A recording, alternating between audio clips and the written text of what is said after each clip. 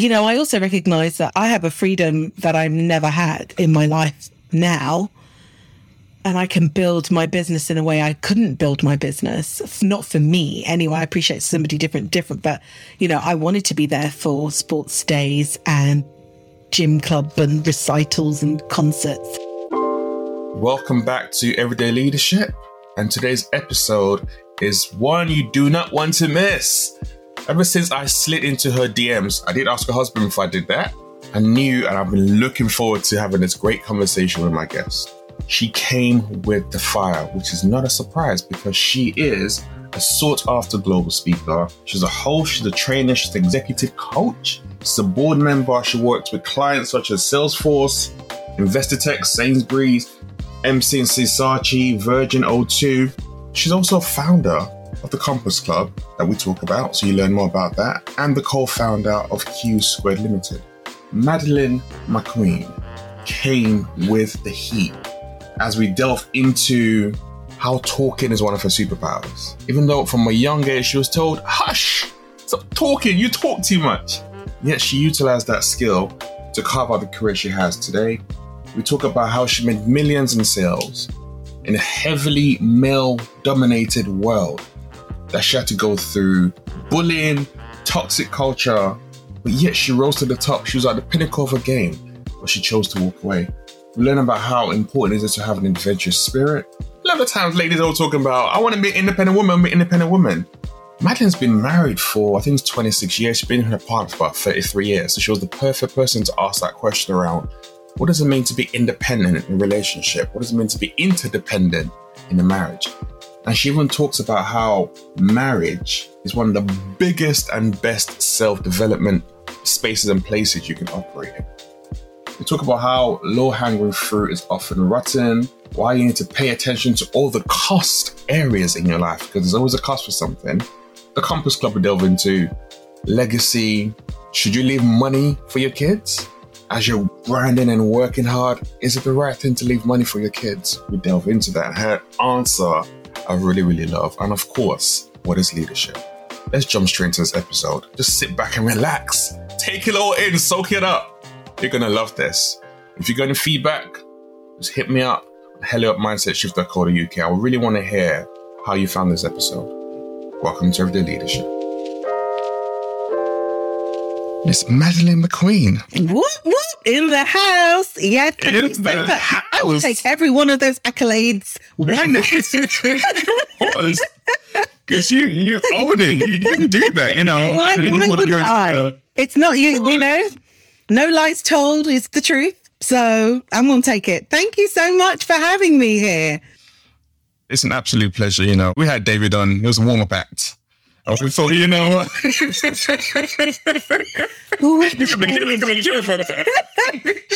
You know that in that group, he's going to be at you. Oh, damn. Nah, the real though, the work that you do is absolutely amazing. What I didn't mention is obviously you're the founder of the Compass Club. You've co-founder of Q Squared Limited as well. And I really wanted to have you on just to hear about you and your story. I think people tend to see what you do now and see the amazing things, amazing clients you're working with, but they don't understand where all that came from and how you've navigated.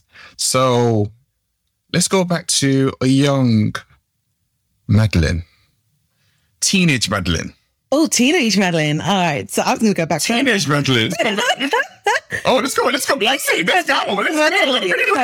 on. So I was born in I'm a sunshine baby. I was born in July 1969. Yeah, black don't crack. And I'm the youngest of 6 girls. My mum from Barbados, my dad from Antigua.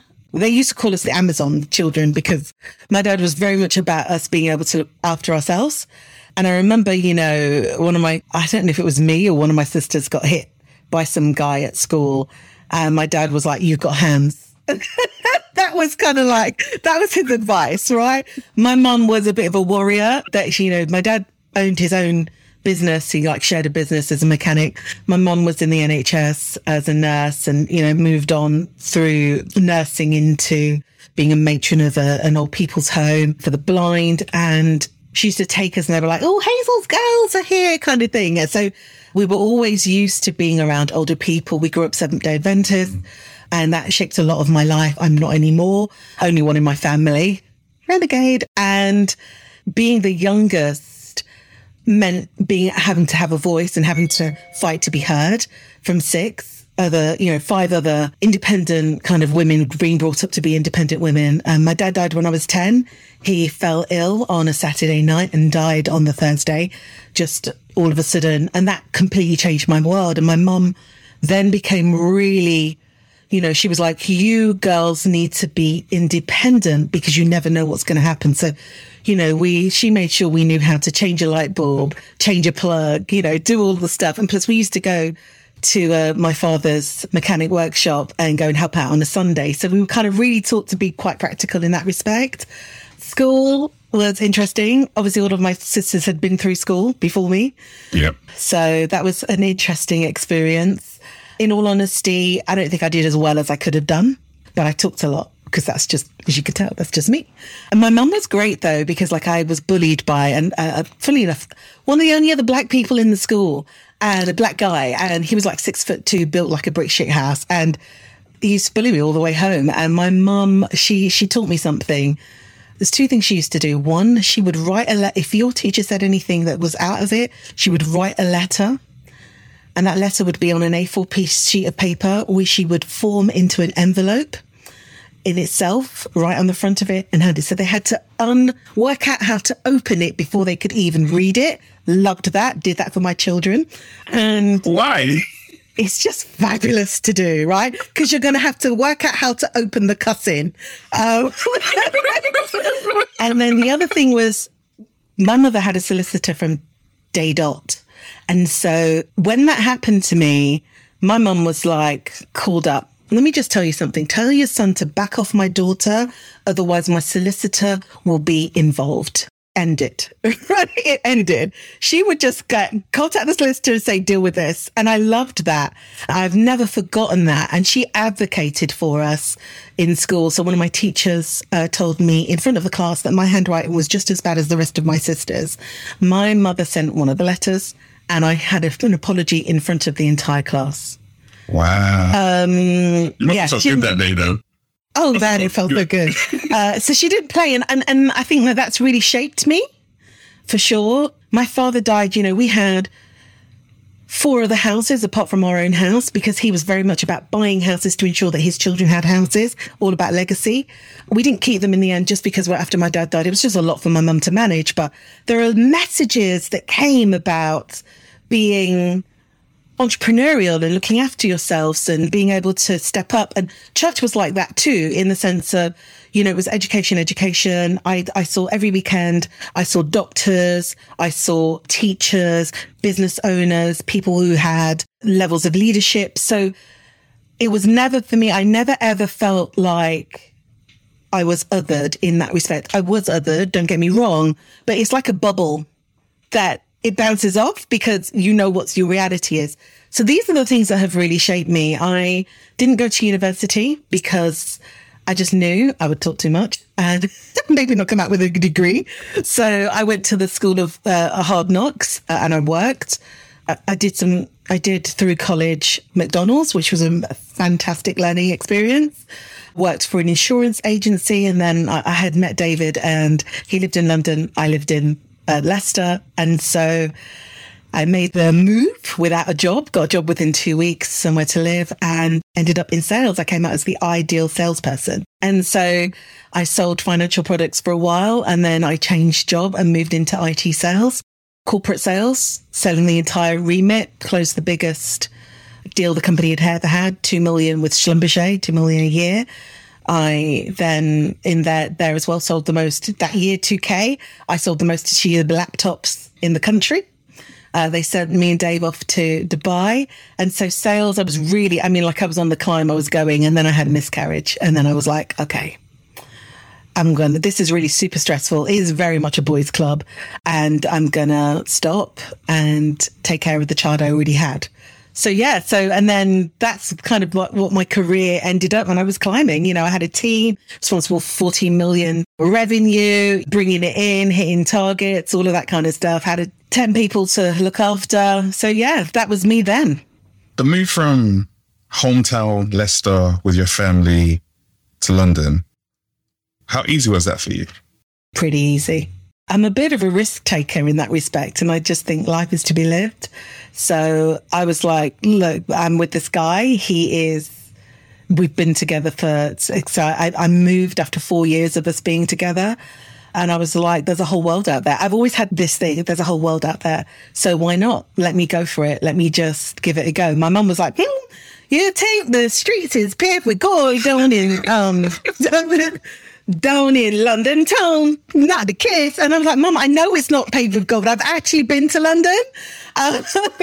It could be traumatic in that respect, but because obviously you don't want to disappoint your parents. But I knew I needed to do something different. I didn't want to disappoint my mum, but I've always had that adventurous spirit in that respect. And obviously growing up Seventh-day Adventist, I grew up pretty limited, in all honesty. We had lots of experiences, don't get me wrong, but there were also lots of limitations. And how did you get to that stage where you didn't let those... You said you were very adventurous, but if you're growing up with limitations around you in that particular environment where that's all you know, you didn't let those limitations become your own limitation. You didn't internalize them. You pushed through them. How did you develop that way of looking at life when your environment was different? I think, it's really interesting. There's a picture of me, and I must be about 4 or 5, and I'm in this, back then, obviously, the 70s, in this little blue skirt with this piping on it, and then a little, what's it called? Oh God, it's like a waistcoat. It was a waistcoat and a blouse. Got my shoes on, my socks to my knees, and my hair's combed, and I'm kind of standing leaning to the side. And they used to say, this one's been down here before. And I don't know, I think I've always been a bit cheeky. I've always said what I thought, and I've always thought there was more. So I don't know.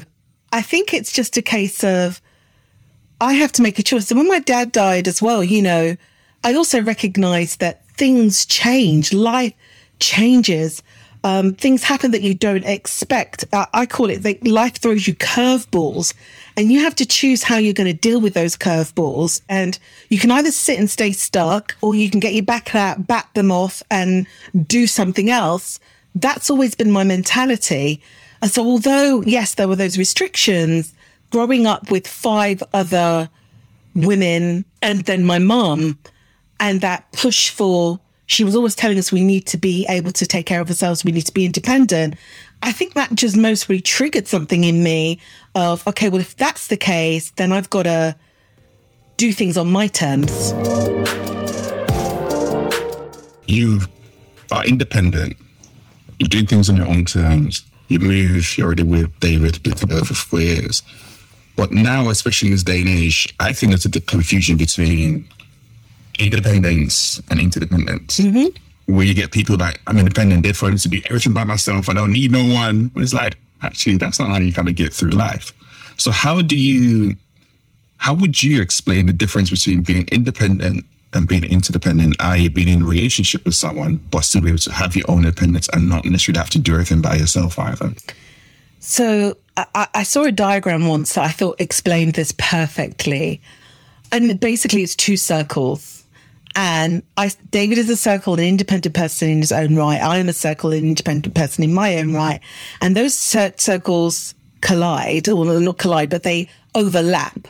And there is a part that's overlaps, but we still maintain who we are. And that's how I see our relationship. And that's how interdependent relationships work, right? Because you need to be who you are. The work is on you. It's not, I think the thing for me about marriage is that I think it's the biggest self-development journey that you'll ever go on. It's not about changing the other person. It is about becoming your best person, for you and for your relationship. And it's not about, I think this is a big confusion, which is about, I can change him or I can change her. No, actually, you can't change anybody but yourself. I think once you get with that program, everything changes. And I've always believed that relationships are about back to back against the world. the two of you back to back against common goals. And even if you have slightly different goals, is being able to support each other in those goals. That's what's important. So for me, the completely independent still leaves you on your own, trying to do everything. Interdependence is about working together to get where you both want to go. That's how I see it. But you need to have your own uniqueness. Where this diagram goes wrong is when people try to put the circles on top of each other, which means that somebody's got to disappear and the other person then is forefront. And you're not supposed to be some kind of mix up of each other. That's not how it works. Not effectively anyway. Yeah, 100% agree. I always say that I think a lot of times people think when you come into marriage in particular, it's supposed to be, like you say, it's half and half and 50-50. I'm like, actually, no. I see it personally as it's 1 + 1 = 2. So I'm whole, my wife's whole, we come together, we're 2. If I'm at 0.5 and she's at 0.5, we're only making 1 rather than making 2. So I need to have my independence, which is that self-awareness and knowing that, and then we combine, and that makes us a stronger force to be able to take on the world together. Absolutely. Love it. It's the truth. And I think that, we work together. We are dependent and interdependent within our business, right? As well, because we have different skill sets and different abilities. And whilst we are both coaches and we both train and we both speak, the truth of the matter is that we do it in different ways. And so we should. You're bringing your uniqueness to your craft. And that's what people buy into. Yeah. David doesn't have a background in sales. I do. I don't have a background in accounting. He does. Can I understand it? Yes. But actually, I don't need to try and take it all over and try and do everything myself. Let him deal with that. If he drops the ball, then I'll come in and try and pick it up. But the truth of the matter is let's play to our strengths. Words of wisdom. And you mentioned around how in that sales career was very male-dominated, yet you were at the top. What are some of the learnings or lessons or wisdom that you can share with someone who is navigating a sales or a male-dominated world that you can, from your experience? So the first phrase that just came to my mind was hold your corner. And I'll also say numbers speak. Your numbers speak for you. So in that kind of male sales dominated environment, do your work your way. Don't try to do it their way. Do it your way.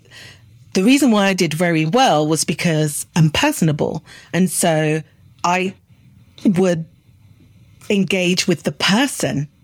Like I could have a 25-minute conversation and that might actually be me being their agony aunt. And at the end I was like, so do you want those laptops? Yeah, okay, I'll have them. Right? People buy from people they like. That's the truth of it. We've all had that experience where we didn't quite like the salesperson and so we didn't buy the product.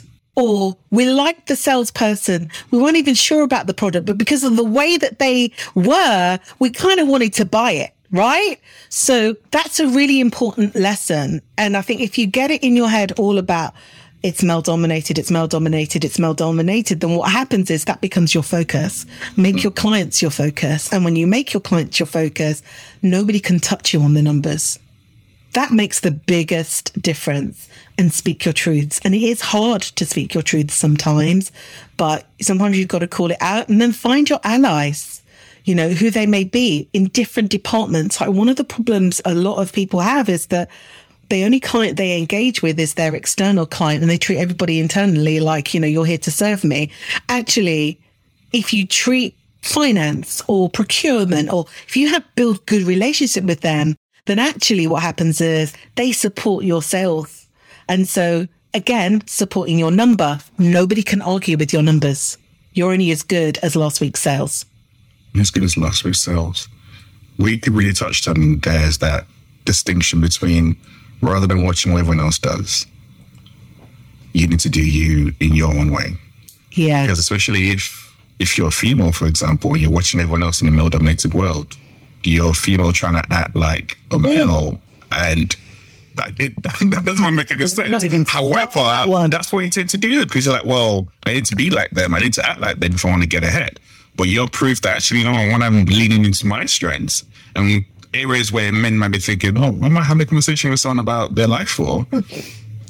You know what I mean? That's how you're getting in, because you're getting to know the person, and they're like, oh, this person's been great talking to me. Yeah, by that, I'll do what I'm doing.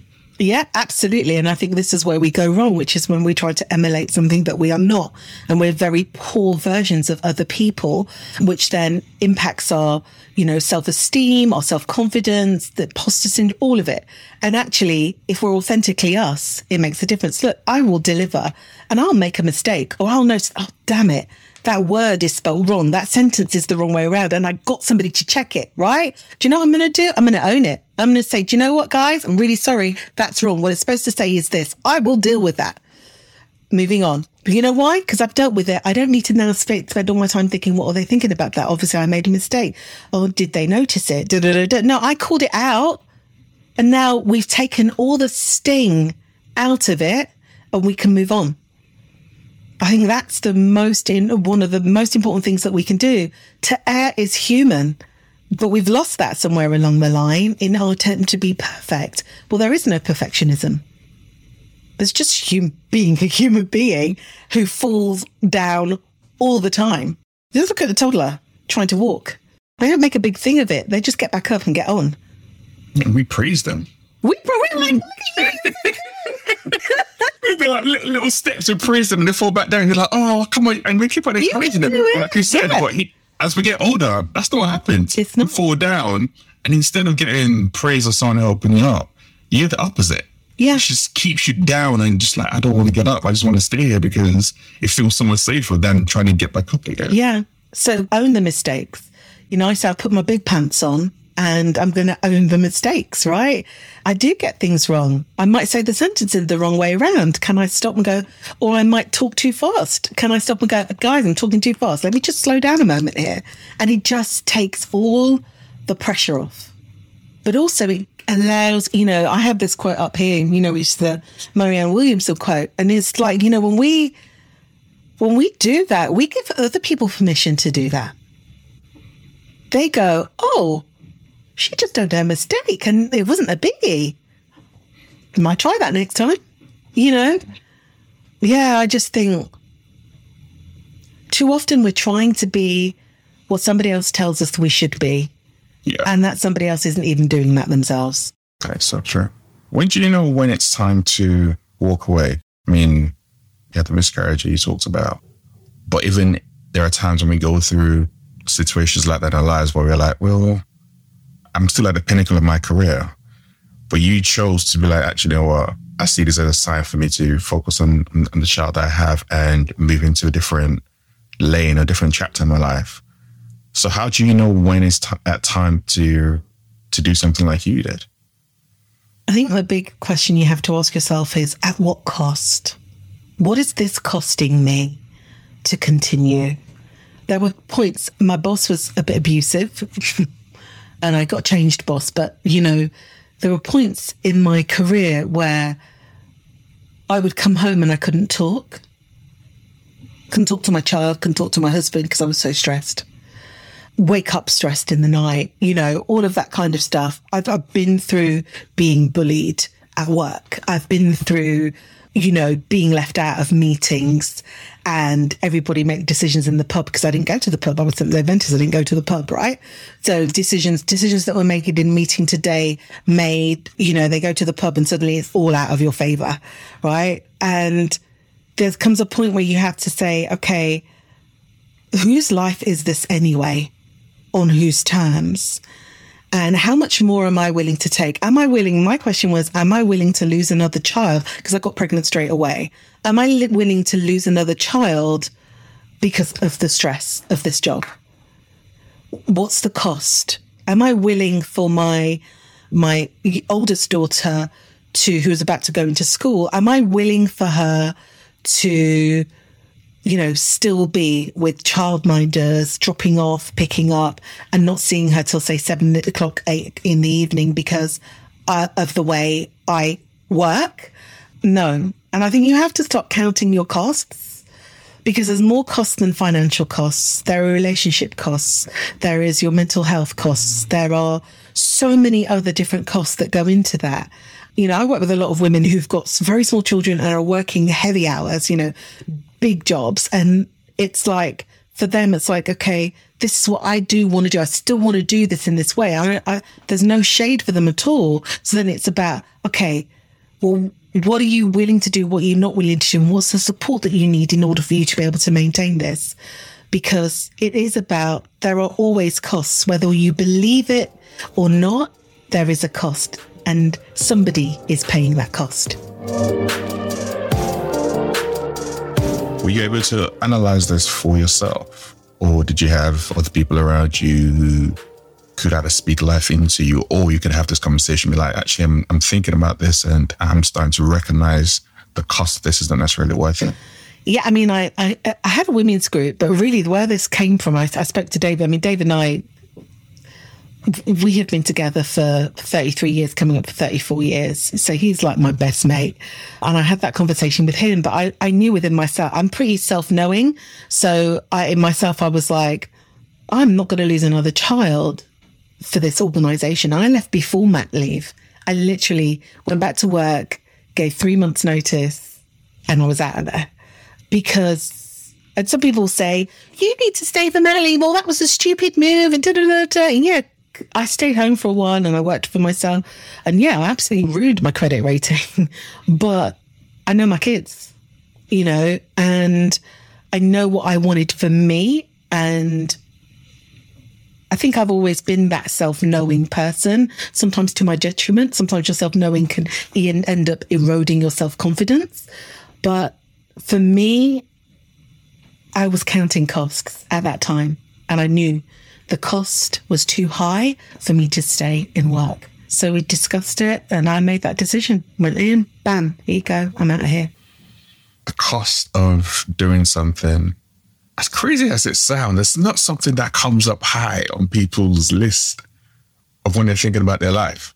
Yeah. I mean, the last 2 years have been interesting, where a lot of conversation have been like, oh, the different resignations have happened. But fundamentally, it's come down to people being able to just take a step back and look at, is the cost of what I'm doing, whether I'm getting on a plane, whether it's a title I have, whether it's money I'm earning, is it worth the sacrifice I have for not being able to see my family or know my wife, because or my husband, because that's a complete stranger to me, or even for my own health, like not being around certain people where you're being gaslit or toxic cultures just feels so good.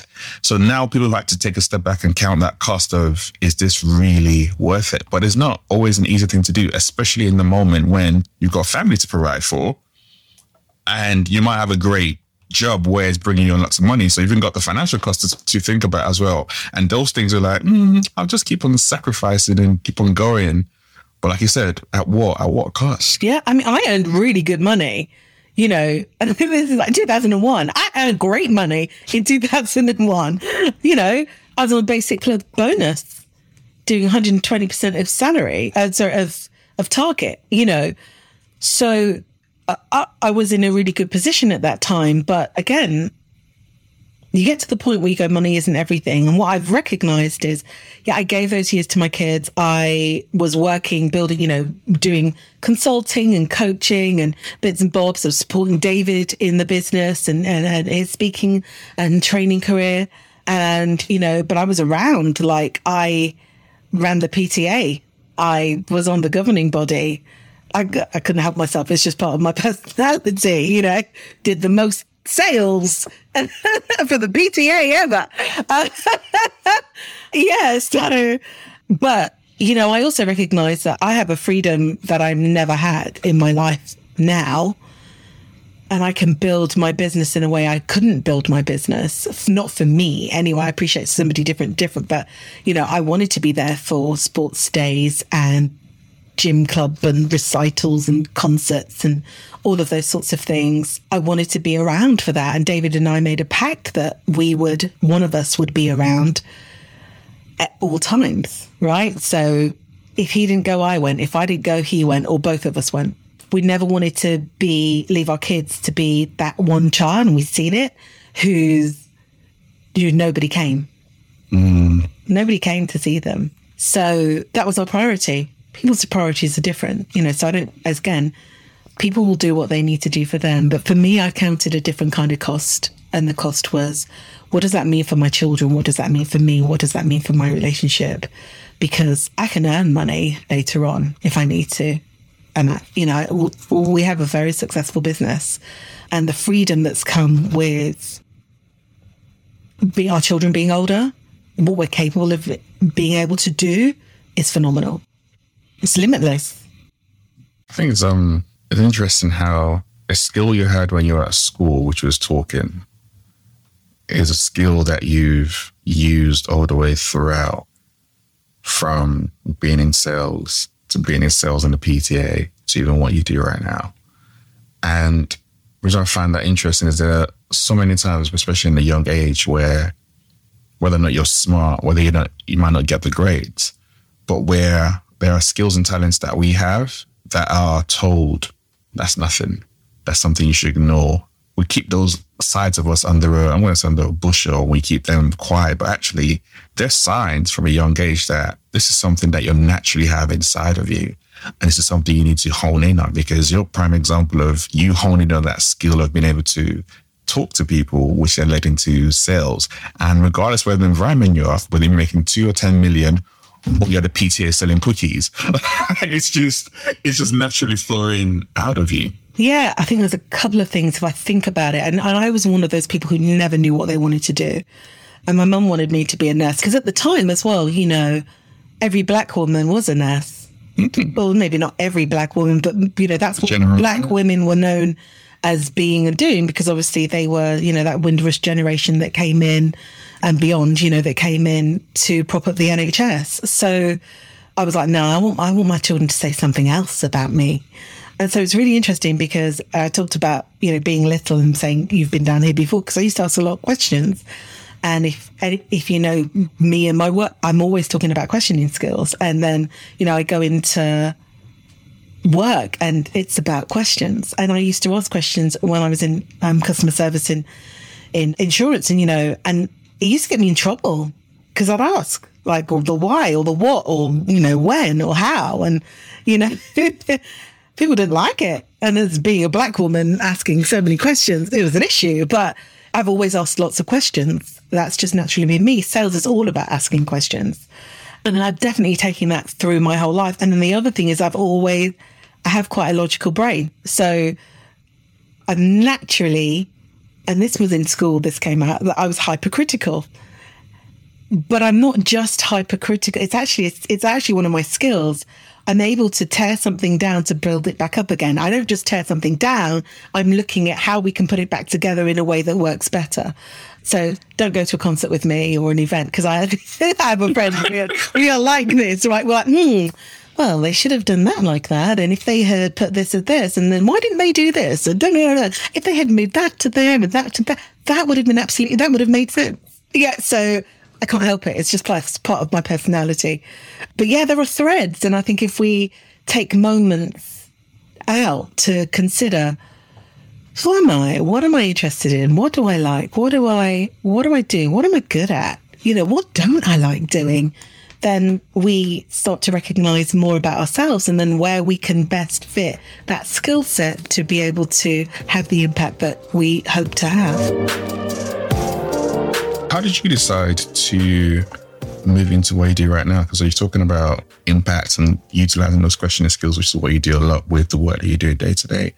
But when you made that move out of sales, now you're at home, you're doing different things, supporting David, being a mother, and how did you decide, what, there's a career here for me around the coaching, running and creating like Q Squared, becoming a speaker yourself? Yeah.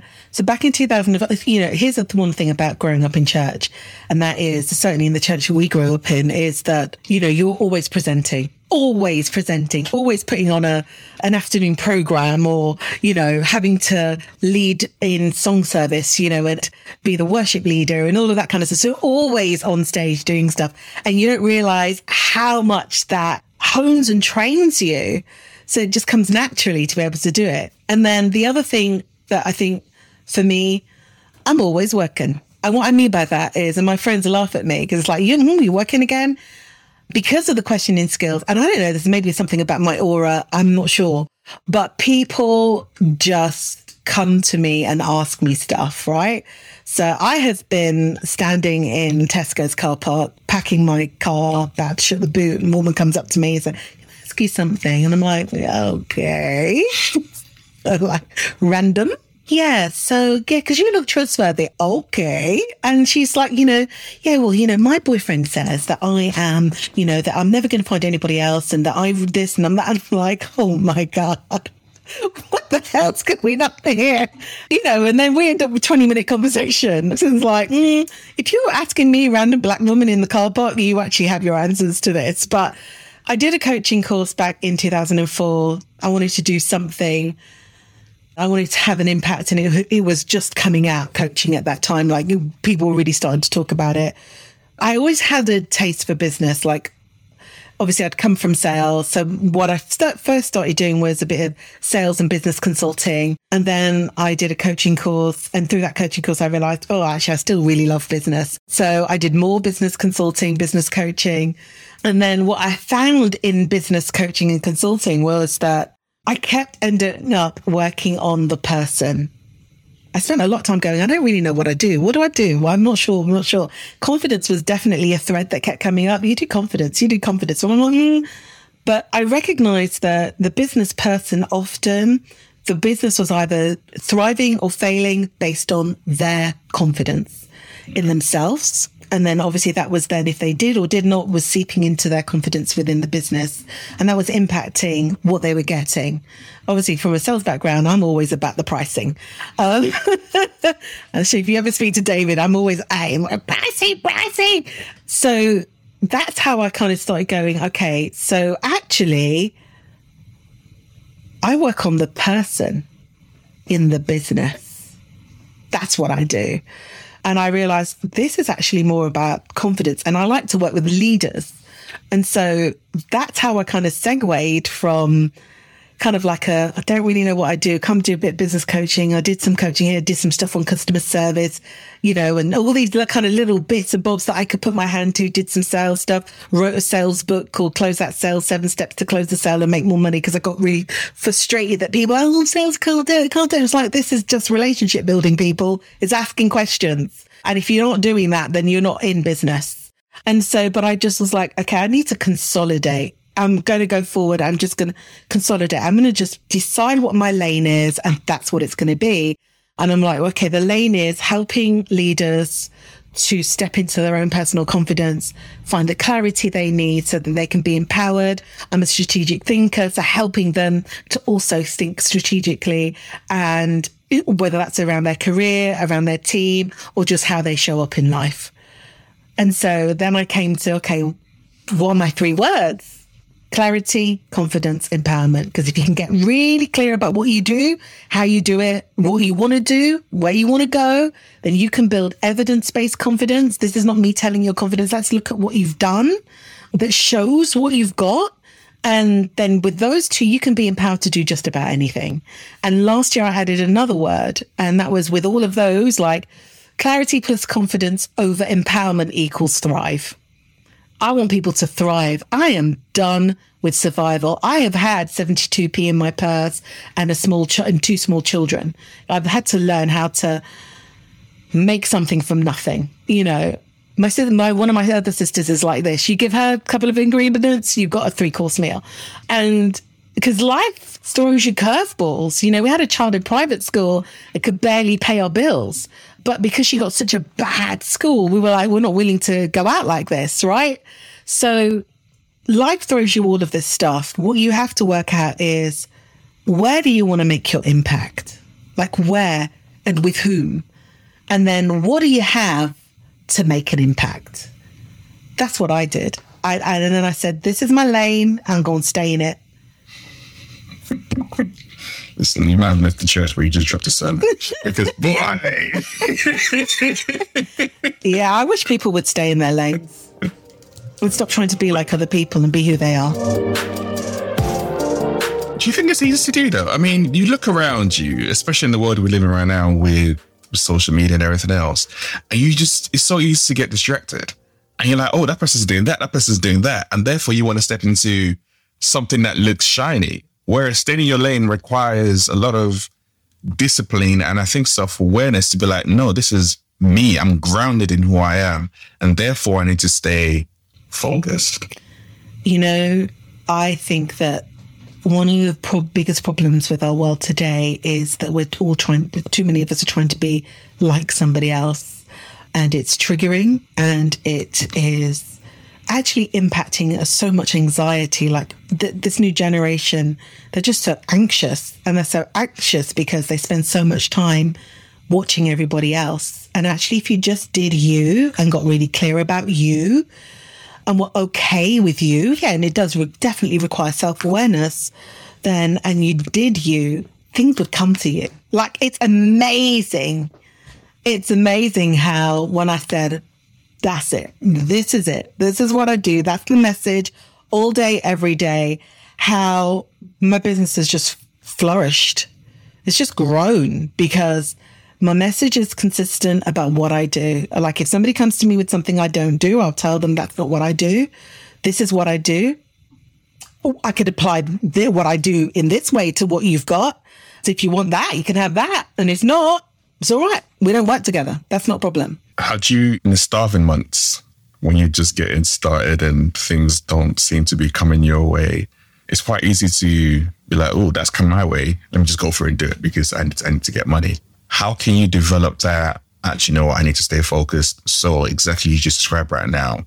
This is who I am. This is what I do. Therefore, if it comes to me, I know I can handle it. If not, I can give it to someone else. How do you don't conflict the two between needing to get paid and staying in your lane? I think the truth of the matter is, look, I've been there, done that, got the t-shirt. And here's what I learned. Quick wins always keep you looking for quick wins. Low-hanging fruit is often rotten. Jeez. And I can say this because I've been through the hard times. Believe me, I have been through the bailiff at the door. I have been through not having enough money to pay my bills. I have been through how we're going to feed the kids. I've been through it all.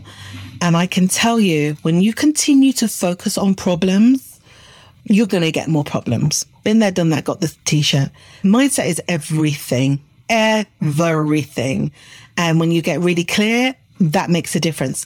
What I will say about the times when you have to also examine yourself, like what are your expectations? You cannot expect to be a 6K coach when you just started, right? So hold your corner, cut your cloth, right? And that's one of the things that we do. We look at what other people do and we want that. And so then we try to emulate that, but we're not ready. And again, it takes time. You know, they say it takes 10 years to become an overnight success. It does take time, right? It's taken us a long time, but appreciate it. I think that's the thing that I've learned, is to appreciate those knocks, appreciate the hard times, get the learning, because they're going to underpin you later on. Like when you talk to clients and you have experience, you bring that experience to the table. You can't bring what you don't have. And I think the problem is certainly in the last 20 years, what has been pushed is instant gratification. Well, instant gratification means that you get today, but you ain't going to have tomorrow more often than not.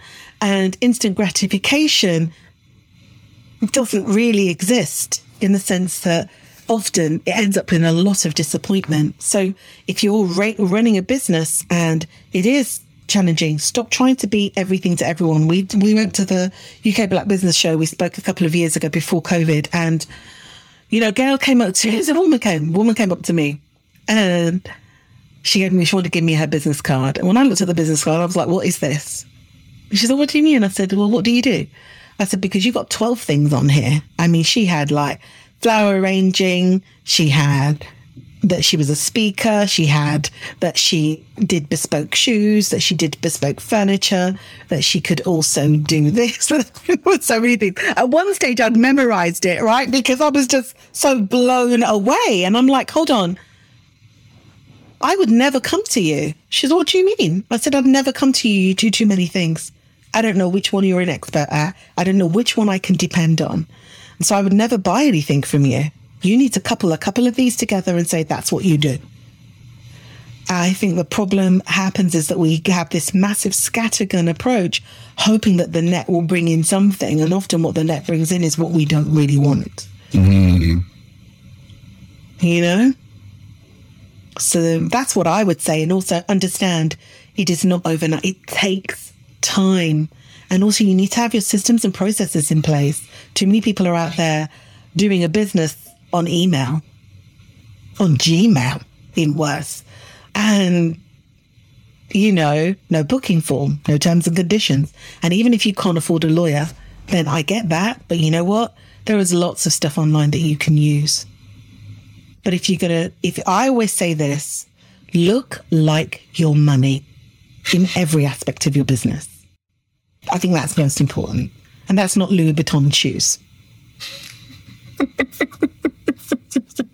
I was about to say. No. Not necessarily, no. What's one of the most enjoyable things about your business that fills you up? I love light bulb moments. I love it when a client go, bam. That's one of my big things.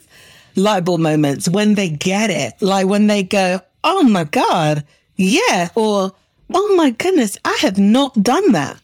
Like, I saw one of my clients have a light bulb moment recently, which is like, I have not owned my value. That's why I'm here. That is why I'm sitting here having to do what I got to do, trying to negotiate now and batter and chase, and because I haven't owned my value. And the other thing, I'm honest, I really enjoy being on stage. I really do. I enjoy sharing gems and holding court. That's why the Compass Club came around. I love holding court. And I also, because I'm fed up of, don't get me wrong, I'll do my work, but I'm so fed up of seeing women, you know, downplay like mad skills, unbelievable, and not get paid for it, or not advocate for themselves, or not step into what I call their magnificence. It's frustrating. And, you know, I loved Wednesday, the gender pay bot, man, it was just giving shade upon shade upon shade upon shade. When I tell you, I laughed. One of my closest friends, she called me. She was like, Madeline, have you seen this? It is jokes. And I went through it and I was just like, 52%. You're out there. We're here for women. 52% pay, the difference between men and women's pay. 52%. I was like, you're not having like them. They deleted that fast. It's just so funny. And it's also, if you didn't think you were doing anything wrong, you wouldn't need to delete it. But yeah, light bulb moments, man. Light bulb moments. And I love it when I love to hold court, share the gems, and see how people's lives change because of that. You mentioned the Compass Club. For those who don't know, like, break down what is the Compass Club.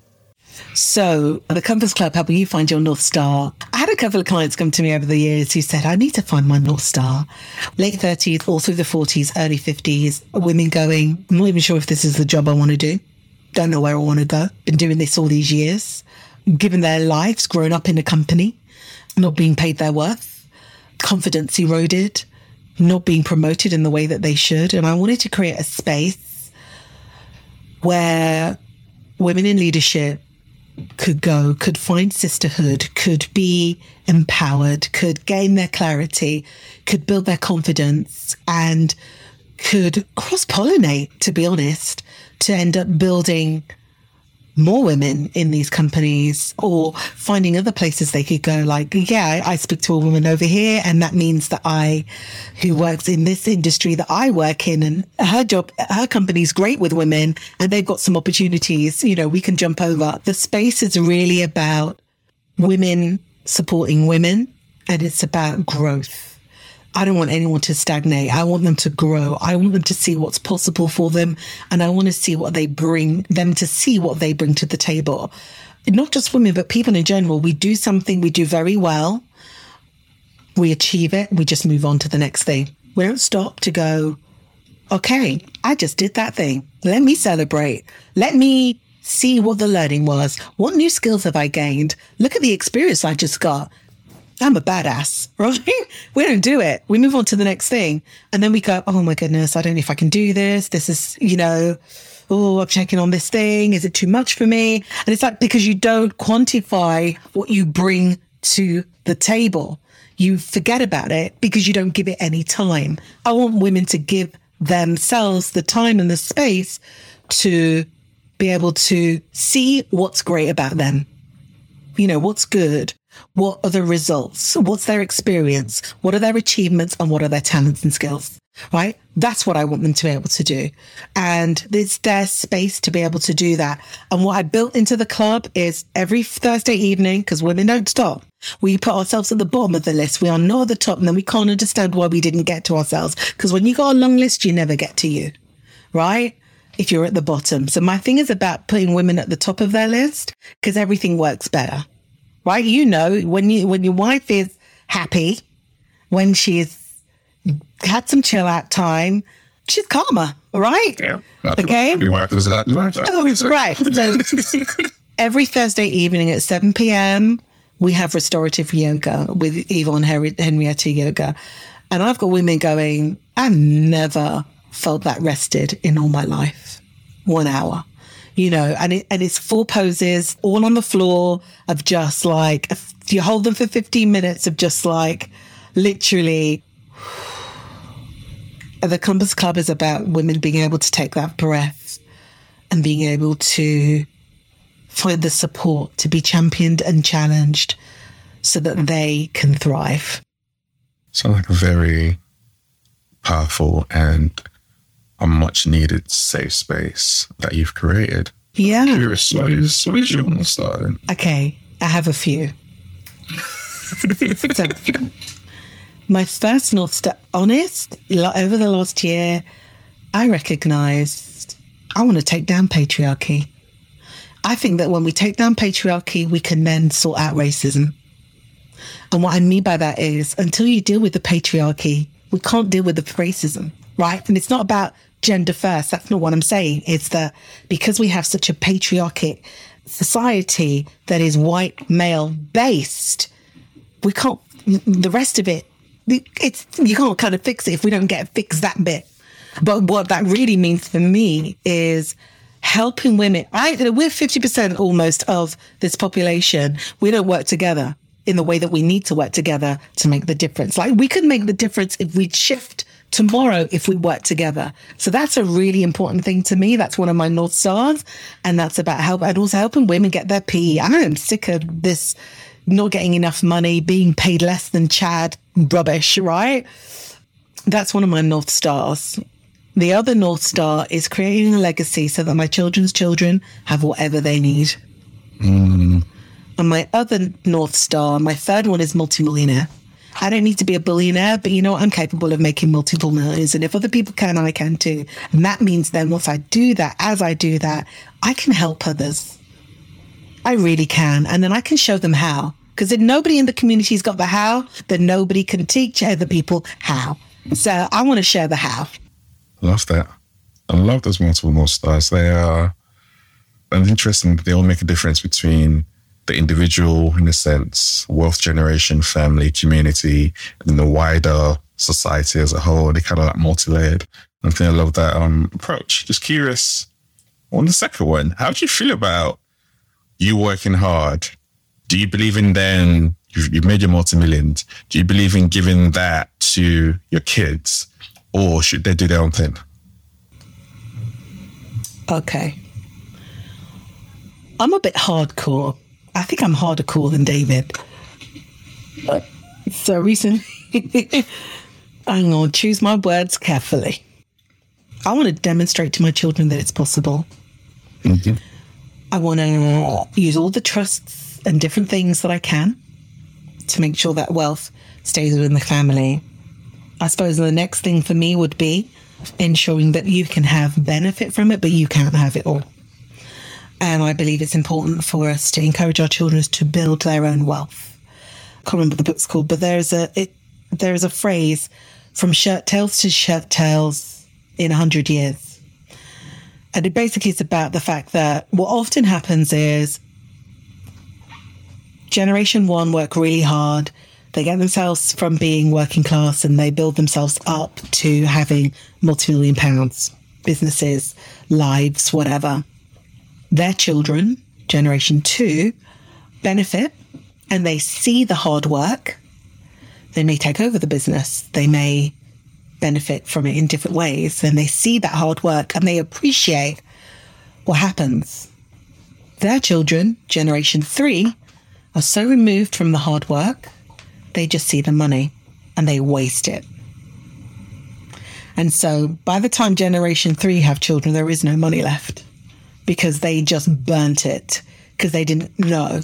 My feel is that, yes, I want them to have access, but I also want to ensure that we build the legacy in a way that you can't just go and spend it off. Mm-hmm. We need to be adding to the legacy so that we can be like those families that have multiple generations of money, where we discuss as a family an entire, generations talk about what are we doing, how are we doing it, where are we going, what's going to happen, and making communal decisions as opposed to, here you go, here's all the money. And I think the other thing about that for me, there are, my mum had Alzheimer's and she died, she had it for a very long time. That's a society that I will donate to. I donate to another society, I can't remember what it's called, for children. There are more I will donate to. I'm an executive on their board. Didn't do it now. I'm the chair of their board. They have a particular organisation called Africa XYZ, which is all about supporting entrepreneurs in Africa who are doing incredible things. So for me, giving is always going to be part of my life, and I think it's important to do so that other people can. I don't see the point of creating it if you can't help nobody. Mm. So it's a bit of both. In a nutshell, 16 years later, after I finished talking about it, it's a bit of both. Love it. Last question for you would be, how do you define leadership? I knew you were going to ask me this. Come on. I still didn't prep for it. I truly believe that leadership has 2 strands. Self-leadership. I think this is about leading yourself. And I think leading yourself means doing the work on yourself and getting clear about who you are, what you do, how you do it, and the impact that you want to make. It is about you recognizing that you're forever learning and there is work to be done. And everybody's got something to teach you. So I think self-leadership is about directing yourself in the way that you need to go, whilst learning on that journey. You pick things up and you put them down, you pick things up and, as you're walking. I think that leadership, when it comes to other people, is about recognizing what other people bring to the table and helping them to maximize that as we maximize it for the corporates. And when I say corporate, I'm corporate with a small c, not corporate with a big C.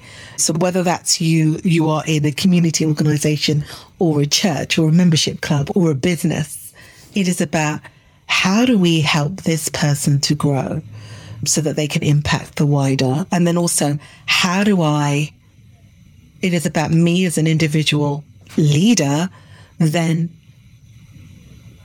being clear about where we're going and being able to communicate that in a way that takes people with us, and at times making the difficult decisions because you're in charge.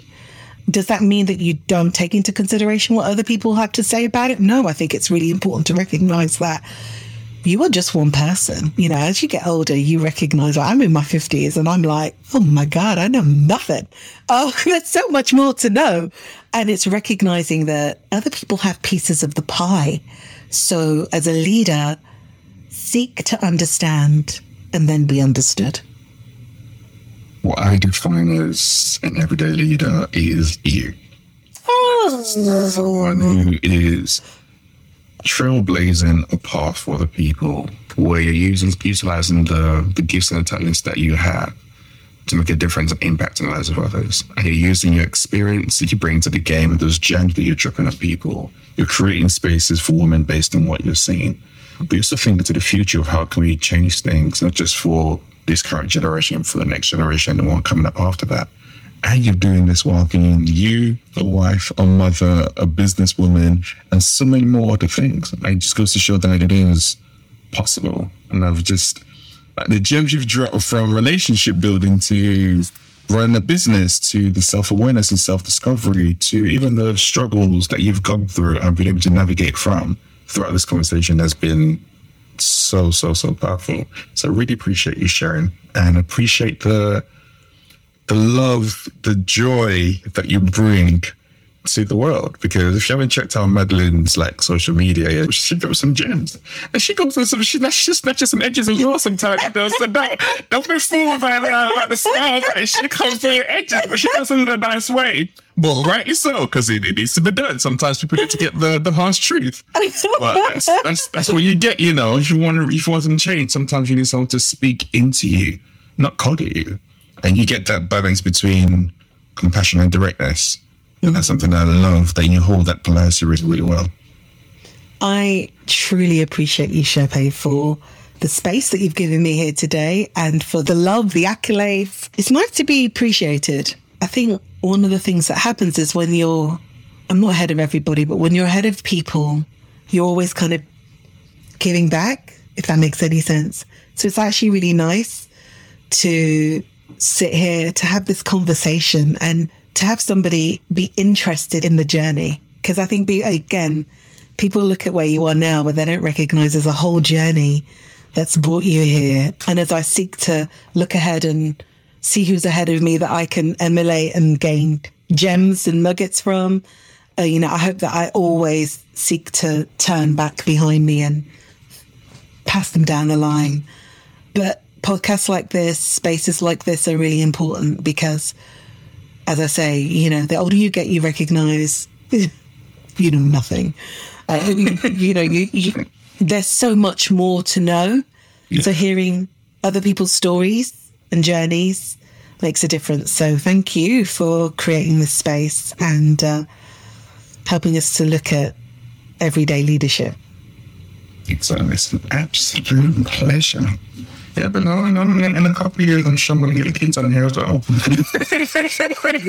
Yeah. Naturally, our oldest has just been asked to speak for a university to their students about the film industry and the film and television industry. Yeah, it's so funny because they do it naturally. But I think if it's demonstrated, then it's emulated, right? So it's so interesting just how they are. They make me chuckle, but they are shady. Oh my goodness, those two in banter. Well, between you and David, come on, let's be real now. They never had a chance. That's the gospel truth. They never had a chance. I remember when my kids were little, I was saying to my wife, one thing our kids need to learn is sarcasm in this house. If they go to survival, they need to learn sarcasm. They did it from a very young age. I can relate to your house and what that's like. It's a lot. But we laugh a lot. And I think laughter is a medicine. And if you're not laughing, then you need to start finding ways to. Yeah. Especially in the world nowadays, you need it. You need to laugh. Just let it all out and just be with a smile on your face and then just take it out of your serious system. For sure. And most of all, you need to be able to laugh at yourself. If I think about some of the things that we've been through, if we couldn't laugh, we may not be here. It makes a really big difference. And learning not to take things so seriously. Is this life or death? Is this that important? No. And I'll say one thing about money. It's great, being able to have money is great. But you know what is not the be all and end all? Because if you have breath, then you have life. If you've got life, then you have hope. And if you've got hope, then you can make a move, do something different. You can always create money because that's about mindset. What's important is your relationships, the one with yourself and the ones with the people who are closest to you. They should take precedence because when they do, the rest of it will fall into place. I can't think of a perfect way to end today's podcast. Thank you very much, Madeline. Thank you.